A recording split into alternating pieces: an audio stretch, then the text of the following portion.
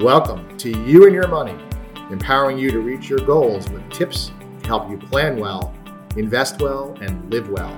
Today's episode features Lawrence Hale, Principal Managing Partner and Chief Investment Officer at Weiss Hale & Zahansky Strategic Wealth Advisors. Now, on to today's topic. So now we're going to talk about 529 college savings plans and their tax benefits. Why don't we start with just an overview of 529 plans? Tell me about it. Sure. So a 529 plan is essentially a tax-advantaged investment account that's sponsored by states to encourage families to save for future educational costs. So when you contribute to a 529 plan, it grows tax-deferred, which is pretty powerful, and distributions are tax-free when used for qualified expenses like tuition, fees, room, book, board, those kind of things. So I said tax-free. That's a really important factor. So the tax benefits, obviously the big deal about these plans. What are some of the biggest tax perks with these plans? Absolutely, Gary. The major benefits are tax-deferred growth, tax-free withdrawals, and in a lot of cases, state income tax deductions for contributions. So first, your money grows tax-deferred, meaning you don't pay taxes on the earnings of the account as it grows, as you would a regular investment account. This enables the interest and growth to compound that much faster. Second, withdrawals are 100% tax-free if used for those qualified purposes, those educational expenses. And third, finally, over 30 states offer a state income tax deduction if you use your own state's 529, and that includes Connecticut. Those are great incentives, Lawrence. What are some smart strategies that our listeners could use to maximize those benefits of a 529? Well, there's really 6 key moves that people should know about when it comes to planning well in using a 529. So first, if you're opening up a 529 account for the first time, you can front load up to 5 years worth of contributions to jumpstart tax-deferred growth. So that's 5 times 18,000. 18,000 is the 2024 annual gift exclusion limit, or that means a total of $90,000 in the first year that you're funding a 529. Second, in a lot of cases, take advantage of your own state's tax deduction if it's offered.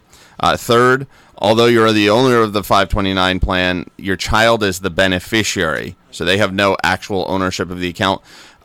That means that funds into the account are excluded from your taxable estate, offering potential another layer of tax efficiency in estate planning.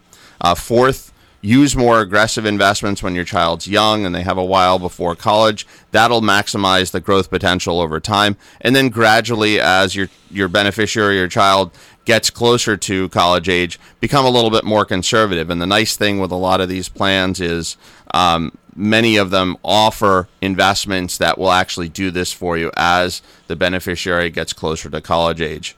Fifth, for those, and these are some important recent changes to know about, so this came out in some recent tax legislation, you can now use up to $10,000 per year from a 529 account for tax-free withdrawals for K through 12 tuition or to pay student loans. And as of this year, and this is another biggie, if there's leftover funds in the account, if your child decides not to go to college, you can change the beneficiary and roll up to $35,000 from the 529 account to a Roth IRA, which is more geared towards retirement savings. Again, there's a lot of benefits here, 529s, and great advice here today, and great information, as always.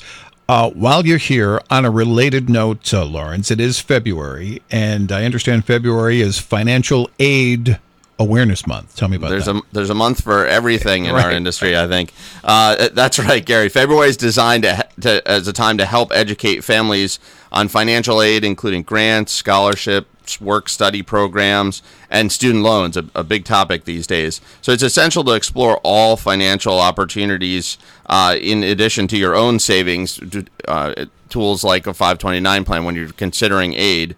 The key is completing the FAFSA, which is the financial aid form, and researching what might be available to you or your children during that process. So let me drill down on that a little bit. So hypothetically, I live in Connecticut, but let's say I have a nephew who goes to college in Massachusetts. Can I still get a tax break for contributing to a 529? Right. So you've got two different states involved. So that's a great question. So the tax benefits are based on the state your state of residence as the person contributing, not where the student attends. So as a Connecticut resident, if you contributed to Connecticut's 529 plan, you could potentially receive a Connecticut state income tax deduction, and your nephew could use those to go to college anywhere in the country. All right, another question. How about prepaid tuition 529 plans that lock in future tuition rates? Do those have the same tax benefits? Yeah, so think of these as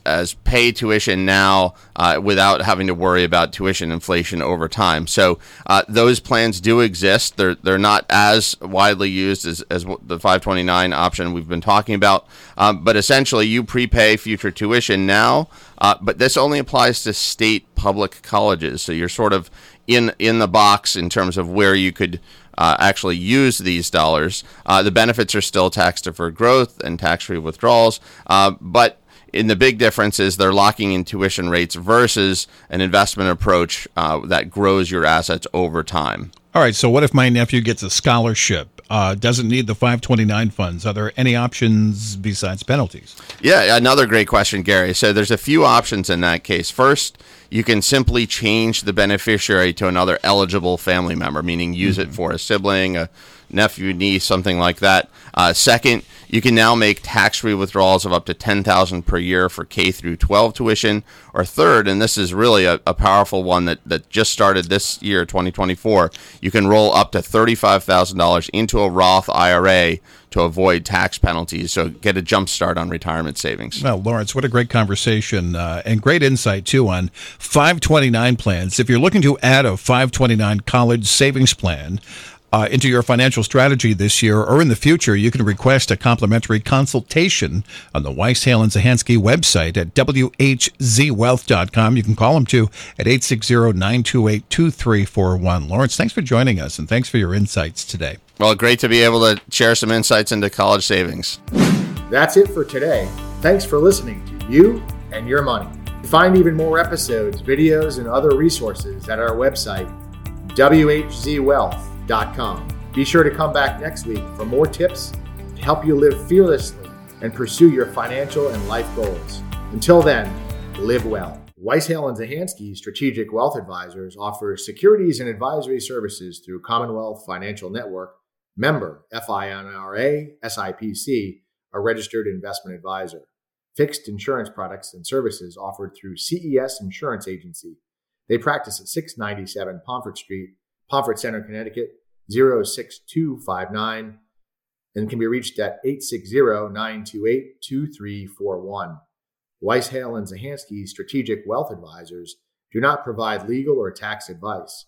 The tenured financial services team strives to support clients in achieving their financial life goals.